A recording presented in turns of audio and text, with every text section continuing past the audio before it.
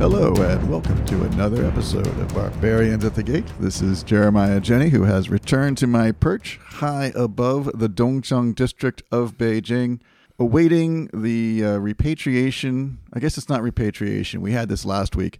The return to the mainland of my collaborator. Right, return of the non-native, David Moser. David, how you doing? Good. Nice weather here. 20-some degrees today. I assume that you've got the same thing there, right? Nah, it snowed. And that voice that you heard in the background there is our guest today, Philip Cunningham, who we're really pleased to have on the podcast. Philip's been a regular visitor to China since 1983.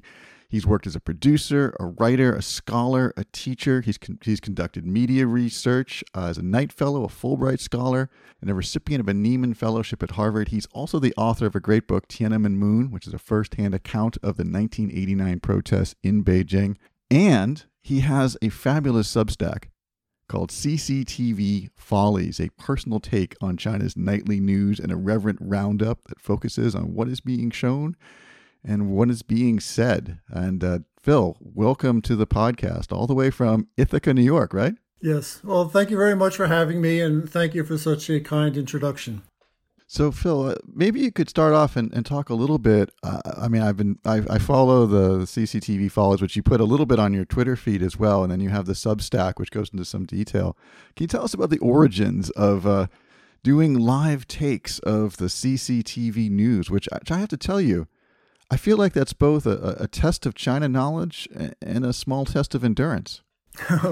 It probably is both. And I very frequently get comments, especially on Twitter, thanks for doing this because I couldn't possibly sit through a program and so on. But I actually enjoy it some of the time, maybe even most of the time. But if you think about what's happening, and there's a lot of deception and demagoguery and lies and personality cult and twisting of the truth, it can also get you angry. So I found the best way to deal with it is with a sense of humor, to take it lightly, to poke fun at it where I can, to let it speak for itself as much as possible. I mean, I only use images from the program and I follow the news stories that are covered by the program, but I'll offer my point of view, or it's a little bit like every once in a while I'll do a little bit of a Mad Lib, like what they're saying and what they're really saying, and what they're showing and what they're really showing. And there's often a gap between the two, and that's where the humor lies. I think many of our listeners are familiar with the CCTV evening news program, but for those people who who may not be watching Chinese Central Television in the evening every night, maybe tell us a little bit about the Xinwen Lianbo, the history of it, how it's evolved, and what it means today.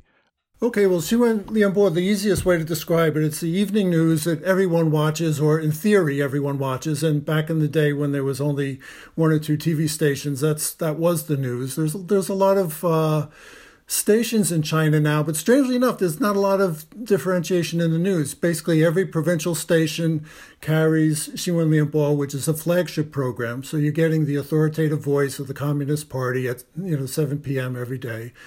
And it's evolved a bit over the years. It's always been a bit on the stodgy side. It's like People's Daily done in visuals, in television. And yet it's also really evolved by leaps and bounds in a way that is unrecognizable from, let's say back in the 80s when I first watched the program, or when I had to endure the martial law announcements during the Tiananmen demonstrations and I wanted to see what they were saying on TV. It's so different from them because they've gotten so good at production. The camera work is excellent. You have satellites, you have teams around the world. It's probably the biggest and best funded news station on the entire planet. I don't think even BBC can compare with CCTV's reach right now. But of course, they waste it because it's top-down editorial, so Beijing tells them what to say. So you have all these young kids in far-flung places. I mean, for example, the recent earthquake in Turkey, they had someone on the ground in Turkey, a woman who speaks Turkish. They had a man, a stringer in Syria. I mean, find a U.S. network that has that kind of reach. And this is over and over again. But the sad thing is we very rarely hear from these people. One of the things that got me into the CCTV Follies was the Russian invasion of Ukraine. And I wanted to see how that was playing on the flagship news program in China. And it became very obvious to me very early on that this was leaning towards Russia. And with each passing day, it seemed to solidify, not just sort of leaning towards Russia. They could have gone either way for a while. They could have been neutral. They could have taken a different tack. They were getting direction. They were getting guidance to do something that was orthodox, pro-Kremlin, to the extent where they used Kremlin-provided, Russian Ministry of Defense provided video for several minutes every evening, every single day.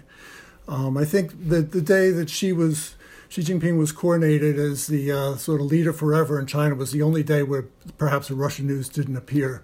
And one day over the New Year's holidays, perhaps for reasons of auspiciousness. But basically every single day since last February 24th, we've been watching, if you're watching CCTV, you get hit with this footage from Russia, curated by the Kremlin. Introduced for the last half a year, it was introduced by Igor Konashenkov, who was a Russian Defense Ministry spokesman. Now they just play it straight because I think the viewers realize where it's coming from by now. But it is totally orthodox, 100% pro-Russia. You know, you're right about the evolution in terms of the format and in terms of the basic style and the aspect that it's all visuals and you have the news announcers talking and seldom hear anyone else either remotely or even the fearless leader doesn't talk very much, but with the amazing thing is the production values, the computer graphics is so incredibly slick and professional now, very Hollywood level. I think I tweeted or maybe something. I described your Substack as great data for anyone writing a PhD dissertation on the semiotics of Chinese state media. And it strikes me that in a certain sense, there's almost a hypnotic quality about it. I don't know how you would prescribe it. It's very performative. It's kind of the visual. TV is a very visual medium, of course. The images are what drive the narrative, and the talk in the background is just blather. Most people are making dinner or something, and they're mainly just catching brief images. So your Substack sort of captures that really well. But how would you describe you said the People's Daily on TV. It was basically, in a sense, is the message basically mirrors what's happening in the People's Daily. But how would you describe? What do you think the effect is there? Because it's hard to imagine that it does anything more than just reinforce certain images and stereotypes that people have. There's nothing very much in depth. Well, it's interesting. Those are all good points. And I was thinking about this today. I think it's a kind of religious experience. It's a ritual. There's, as a linguist once said, the right words in rote order. And is a way of giving comfort to the viewer that everything's under control. We do the same thing here every day. We always start out with our great leader, Xi Jinping. We give you 10 minutes of, that's the real People's Daily part of it, the first 10 minutes where it's all about Xi Jinping and his many accomplishments. And then you get about 10 minutes, the middle 8 is about domestic things, tractors and skyscrapers and rockets and fast trains and things. And that's probably the most interesting if you want to understand what's happening in China. And the last 10 minutes, and this is nowadays, the last 10 minutes is the war in Ukraine, which is called, of course, you can't call it a war even today on CCTV. So it's called the Ukraine situation or the crisis or the conflict. Or whatever. Yeah. And so you have several minutes about the conflict, and then you have other international news. And the formula most recently, and this has been repeated almost without exception, is that the last thing you close with. In U.S. news, typically they do some little human interest story or something, and that's the end of the news, something light where people watch the heavy news and leave with a smile. But CCTV closes its news with depressing reports from the United States, gun violence, and whatever. And so the Cy Hirsch piece was amazing because it's such a big piece for China. And CCTV has spent the last week studiously ignoring the balloon incident. Nothing, not a single clip, nothing on the balloon. Because it's very hard for China to spin that to its own people in a way that's edifying. But here's something, this is catnip for CCTV. You have a story where an American is saying America has done a bad thing. Basically, Sy Hersh wrote a story, and I want to say something because you mentioned I was a Nieman Fellow. I met Sy Hersh when I was a Nieman Fellow, and the person who was, he was quoted, of course, extensively on CCTV Today, but Chris Hedges was the second opinion who came in on CCTV Today. He was also a Nieman Fellow. So to say that Sy Hersh and Chris Hedges are just apologists or something is really not fair. They're both very smart. They're both very good journalists. They both work for the New York Times and in many other, esteemed publications. So these are serious people. They may be wrong on this particular story. They may be right. But the point is, CCTV loves it because it just coincidentally fills a narrative need for China to bash the United States. And if an American can provide that material to them, they'll take it. If a Russian provides it, they'll take it too. But they have editorial guidance to end the program with a negative take on the U.S. And this is such a big story and so much value to their PR efforts and to get the balloon, sort of sweep the balloon under the rug, so to speak, that they're really pulled it, kind of a full court press today. I mean, they gave it about... There's 20 or 30 images just to go along with that story. Pictures of Nord Stream, pictures of the underwater pipes that have been broken, submarine photography, pictures of Chris Hedges explaining why the U.S. denial is not believable, pictures of the White House, the CIA headquarters. I mean, they just went to town with this story.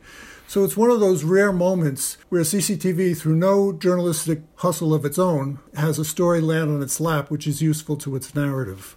When a story like that is presented, and having watched the Lianbo over the years, one of the things it reminds me very much of like Fox News in the U.S., where it's important. It's presented in a very slick way, but there's very little attempt or to try to get any kind of competing views. There's no attempt to try to balance out any particular narrative because it's all about pushing a narrative. That's one way I always think CCTV News and Fox News are really quite similar. But I wonder too, I think about viewers, people who watch Fox News only and people who watch CCTV only for different reasons. What I'd like to ask you is, you've been watching Chinese media for, since the 1980s. How have people's relationship with this information changed, or has it changed? When people, there's a narrative, right, that people watch it, but they know it's not totally real. They know it's not the truth. They're reading between the lines, and yet, living here, I have conversations with people who very much just parrot what they're hearing on the Xinwen Lianbo. So it makes me think that sure, people may know that it's not necessarily the truth per se, whatever that is, but at the same time, it does seem to have a reach. And when you hear every day things that are very comforting to a viewer, like your leaders are wise, the situation is excellent, everything outside of China is going to hell in a zombie apocalypse, have your dinner. Well, I think you touched on a very important point, and that is, how is this received in China? And I certainly know from the people I know and talk about this with, very few people take it at face value. But it's like, when we grew up in the United States watching TV commercials, you didn't take them at face value, but they had an effect on your psyche, your consciousness, your likes, your dislikes, your predispositions, and so on. And I would argue Fox News does the precise same thing with its demo in the United States. So like Fox News, I think CCTV is partly information, but that's a really small part of it. I think it's guidance, how to think. Where is the party line right now? And you're living in a communist country. It's very important to know where the party line is. This is where it is. This is what we're saying now. You don't have to believe it. No one's asking you to believe it. Just know where it is and know what to say. If someone puts a microphone in your face and saying, who's the greatest leader China's ever had, and, whatever, you know how to answer that. And you have ready-made answers, as I think Fox does. It manufactures consent, as Chomsky's great phrase. Manufactures consent so people know what they should be saying about Ukraine, about Russia, about UK. The thing that right now, the position on England, by the way, is how could England be wasting its time and money supporting Ukraine when it's crippled by a nurses' strike at home. I mean, that's the narrative right now. It's like, what nerve these Western countries have to meddle and intervene in Ukraine when they can't even get their own act together. And of course, when they finally turn to the closing footage of U.S., they love that picture of the train wreck the other day because the pictures of the flames and black smoke were so apocalyptic. How could the United States have time to be intervening in Ukraine and other places when they've got so many problems at home? So that is definitely, the message, the emotional transference that they're delivering to their people, that we've got everything under control, but they don't listen to us, don't listen to them. I think that's an interesting point to raise because you mentioned we're talking about Fox News, and there is that similarity. But the difference is, that I think is probably good to point out, and I'd love to hear what you have to say about this, Phil, is that the U.S. media environment is all about ratings and infotainment. There's no meaningful separation between news and entertainment. They mix together. Talking heads are stars, and the personalities all weigh in. And politics is a rowdy, sort of interesting thing where everyone has different points of view. In China, well, I don't think a lot of people realize, you turn on Chinese TV and it looks as lively and commercial as anything because there's so many ads. But what you do find, if you watch carefully, is that there's a strict separation between news and everything else. I mean, any kind of entertainment is okay, it makes money, but the news is hermetically sealed from everything else. You don't mention politics in variety shows. And so the news takes on a very special role here, and I think you outlined it very well, which is to get the message to manufacture consent. Can you talk about that a little bit in terms of it's not meant to entertain, and it's not meant to give rise to all kinds of public discussion. It's meant to be taken in, like the priest talking in Latin, and everyone nods and goes home. I want to return to that. You mentioned the priest because it is liturgical. I mean, it's like a service where you sit down and the first 10 minutes they're rambling on about something and it's boring, but you sit there and then the point is you have a predictable turn. Then you know you're going to turn to domestic. First you have the leadership news, then you have the domestic news. And, traditionally, if you go back, not so many years ago, the international news sometimes could be as short as 1 minute. I mean, they would spend 29 minutes showing Chinese leaders pointing at things, and then you'd have 1 minute wrapping up what was happening in the rest of the world. For better or worse, the balance has changed. We get almost a solid 10 minutes every day telling you what's happening in the rest of the world. Unfortunately, from the point of view of Ukraine's cause, a good 3 or 4 of that minutes is wasted with Russian Ministry of Defense footage and putting into Chinese terms the Russian line on things. And CCTV to me, is surprisingly compliant with a foreign power in this case, because Russia, for example, doesn't even go to this extent. But CCTV will not show a map of Ukraine with borders. Every time CCTV puts a map up on the back screen, on the green screen, it's got Ukraine without borders. And that's very useful to the myth that Russia is regaining lost territory, that there never really was a border in the first place, that this is all up for grabs. And they're doing a great disservice to, the world as we know it, but it's very loyal to Putin, very loyal to a certain Russian-centric view of the world. And I've had a lot of experience with CCTV over the years. I really expected better than that. I expect a pro-China point of view. I didn't expect a slavishly pro-Russian point of view. Some people have put this on Twitter, and I kind of, as a historian, I'm always a little cautious of these parallels, but country A is being invaded by country B that wants to take them over, and country A is, desperately seeking weapons and the means to defend itself, and is sending representatives around the world asking for help.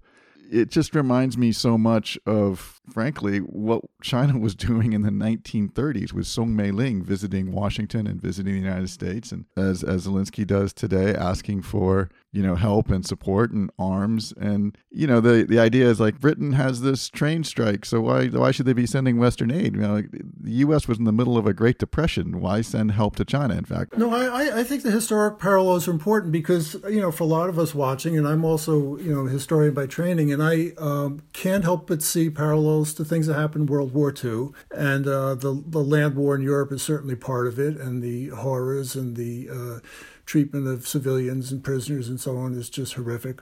But it's also true that, to use a hackneyed phrase, but it's still useful, is such a thing as being on the right side and the wrong side of history. And like you said, U.S. wasn't in a great position to get in a war when Song Mei-ling and other people went there, but it responded to the call. And I don't think Ukraine was in a great position, and the United States and UK may not be in the greatest position to be helping, but they are helping because there are times in history where there are forces so dark and so threatening to life as we know it that it's unthinkable that you're going to let the bad guys win, not without a struggle. What I say every time I look at the Russian news on CCTV, I say, there's Putin making the world safe for dictatorship. And the voices that they weigh in, China will call on the ambassador from Iran. They'll get someone from Syria. They might get someone from Venezuela. I mean, it's almost like an axis is forming where you have China is clearly leaning towards this pro-Russian alliance. There's only a handful of countries right now, but they've recently added South Africa to that list. So they are achieving some success in terms of swaying people not to support Europe, U.S., NATO, and so on. And the world is dividing into two camps. I think there's actually maybe even three camps, which is the Western camp, if you will, this kind of pro-Russia access in a large number of countries that are like, please just don't ask us. Yeah. Mom and dad are fighting and like, who do you want to live with, son? And I think a lot of people, a lot of countries around the world. That's fair. I mean, India is a case in point. There's a lot of countries that can't be characterized as in one camp or the other. The reason why I started doing the Follies, and I only started the Substack in September and started doing it assiduously on a daily basis in October. There's just so much going on in China. Oh, and this is the thing I want to say. One of the things I noticed is I started looking at China coverage of Ukraine, but pretty soon I couldn't help. I wanted to watch the whole program. And so I was looking at how China's covering itself. And I saw the civil space, the room for discussion, the room for dissent getting smaller and smaller in China. I saw Xi Jinping's ego and the space he occupies getting bigger and bigger. And by the time of the 20th Party Congress in October, it was like, it's almost of Maoist proportions, where you have absolutely no dissent, can be brooked, no alternate point of views can be given voice to on television, and it's really kind of draconian. It really is black and white. And that is disturbing because, I've seen, during the Hu Jintao years, which was no peach garden, if you might say, looking back, the Hu Jintao years were like freewheeling. I could get on TV and say things you certainly couldn't come close to saying today. And you could do things, and Chinese people were saying things. There was more than one view out there. It may have been suppressed. There may have been a dominant view, but there were other views percolating up. It's like a vacuum now, a vacuum of dissent. Years ago, when back in the blog era, and I wrote something for danwei.org, if you can remember that, called Media Schizophrenia. Not only that, I remember your article, and you used Wanda Sykes or some clever pseudonym based on the letters of your name, anagram. But there is something very strange in China, the dynamic, because the Hu Jintao era was kind of a golden age, and looking back, because there were a lot of dissenting voices, or there was kind of an interesting, lively debate happening in the open because of the internet, precisely, and because there were a lot of things that they could no longer just ignore. They had to address it in some way, or they felt they did. And it seemed like the trajectory was moving towards a kind of a commercially based sort of, something like a public forum that the media could be at some. And of course, that all went in the opposite direction 10 years ago. Right, 10 years ago. Yeah. 10 years ago. This schizophrenia that I talk about, it's very odd to be. Chinese people, I think, are very used to it, but I think your Substack is useful because it sort of prods and examines this disassociation, this schizophrenia. That there's actually quite a lot of information in China floating around in social media. There's tens of millions of people probably who routinely use VPNs so they're accessing foreign news easily, and so there's complete awareness among the educated class who read outside, materials outside of the PRC. But there's this weird schizophrenia where there's this very tightly controlled message that's the official one that's out there every day, like a like a drumbeat, that doesn't really attract much attention. It's more like, as you said, it's more of a guideline of what's of acceptable discourse if the microphone is put in your face. So it's a very strange media environment where there's these two worlds, one that's sort of based upon, what's really happening in the world, and another one in which, the biggest world story, the spy balloon, is not even covered at all. Mm-hmm. And they're very aware of that. I mean, they're not stupid. Yeah, they know that information is out there. There's a method to the madness, for sure. Yeah, well, how do you square that? I mean, what do you think? Is this a strategy that they've devised, or is this just inertia? Is this just like a media inertia that they can't imagine doing it another way, or what? Well, I'm going to generalize here, but like a lot of other things in China, it's incredibly smart and incredibly stupid at the same time. I mean, it's just like you wonder how the country even gets through one day after another, because there's so much talent on the one hand, and there's so much ineptitude and clumsiness and self-sabotage and dropping a stone on your own feet sort of thing going on. So it's amazing that anything gets done, and so much gets done. I mean, it's a technological marvel right now, and I might be a little biased because I watch CCTV, so I watch every rocket go off. I see the trains day in and day out. I see the best that China has to offer in terms of science and technology. And between you and me, I think that's threatened because there is now an ideology replacing science that's ascientific, amoral, and it's not going to lead China to bigger and better things. It's retrograde. China is going back into a cave if it follows that to its logical conclusion. So it's not good news for China's scientists and its development and its skyscrapers and so on that you have this new orthodox, only one correct way of thinking about things. That's not good for any civilization. And China, I think, is gasping for air. It needs other points of view. It needs variety. It needs diversity of voices. I also have worked in state media at the Education Channel, and I've certainly been in touch with it, and still, meet producers, and there are a lot. You're very right that there's this wasted talent, because there's some very bright people and people who would love to contribute and are able to do so, and yet they're sort of trapped in this system. We might expand this a little bit, not just to the CCTV News, but also to CCTV Worldwide, where there's a great soft power initiative to try to get people, other countries in line, and also they do some good things. I mean, if you look at CCTV in Africa, they're really the only sort of major world news outlet that does a lot of African news coverage. Yeah. Whereas the CNN kind of ignores it. The producers that I talk to, they also crave viewership and feedback to show that their broadcasts are making an impact. Right. And the thing I hear from the poorer producers, and they're usually young, bright, college-educated kids right out of school who want to do something, and they're idealistic, but they're tasked with making the news interesting. And they say to me, David, we have this comment section. We hope that people, will leave comments, and we want to get some interesting. Yeah. But no one ever posts. No one ever answers. And how can we, get more interest? And I just want to hug them and say, oh, you poor, you poor schleps. You're working for this institution that won't let anything be, interesting and humanly interesting. Yeah. Well, like I said, the potential is there. I mean, they have the infrastructure, they have the talent, the money, manpower, the money, yeah. Satellite links, the everything you could want. And then they have someone in Beijing saying, no, that's not, they very early in the war, I was looking for reports from Ukraine. They had a few people in Ukraine. And of course, their coverage was directed on how the Chinese government is doing a great job of evacuating Chinese citizens from a dangerous place. They didn't say war zone because it's not a war, but they said it's a dangerous place.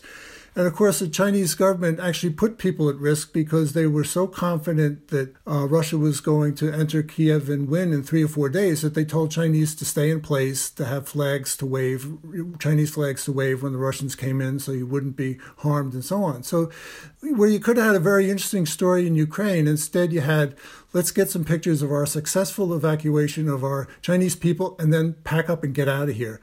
And there was 2 or 3 stories. There was one guy in Odessa. He was doing a stand-up on a porch, and the Russian bomb hit somewhere in the city. You could hear it. You could see the flash. And I said, wow, I'm going to follow this. And the story disappeared within one news cycle. It was gone. No more reports from him. They don't want journalism. They want party propaganda. They have the potential for journalism and is good or better than almost any country in the world, but they don't have the permission. They don't have the mindset. And I would say they don't have the practice. I mean, Chinese don't, even the good, young, energetic, idealistic people we're talking about, they don't have much experience digging, speaking truth to power, investigating, because that's never been permitted in their lifetime. Phil, there's a lot of commentary about comparative media ecosystems. What do you say to people who, they think, well, sure, CCTV is biased, CGTN is biased, Chinese media has a biased media environment, but so does the West. Well, the West is biased. The West doesn't show good news either. How do we kind of process this? Is this really an apples and apples comparison, or is this being a little disingenuous? Try to appeal to the historian in you and say this, Winston Churchill was a vile, racist, biased man. And then you have Adolf Hitler. Are they the same? Are they on the same level? I don't think so. Everyone has, there's subjectivity everywhere, but there's more and less. There's, in the very least, you have systems whereupon you may have a great deal of patriotism and confidence in your own country, but you, as a kind of noblesse oblige, you let other people express their point of view. You have a system where there is only one point of view, no alternate point of view can be presented. It's systemically different. It's apples and oranges. It's not apples and apples. Well, Phil, I really want to thank you so much for taking the time in the evening in New York to talk to David and I. I really encourage people, if they are familiar with Substack, to sign up for your Substack CCTV Follies. Let Phil do the work of watching the CCTV evening news for you. And I hope that we can have you on the podcast again in the very near future. Thank you, Phil. Okay, it's been a pleasure. I enjoyed talking to both of you. And thank you, David. I think the next time I'll see you, you'll be back in the warm embrace of the capital. Return of the non-native. The non-native son. Well, thank you to everyone who's been listening to us. You can find Barbarians at the Gate wherever you get your podcasts. And of course, you can always send us a message if you have any feedback, comments, or requests. We play all the hits that matter, the platters that make a difference from the 60s, 70s, 80s, and 90s. But mostly, we just play drum music.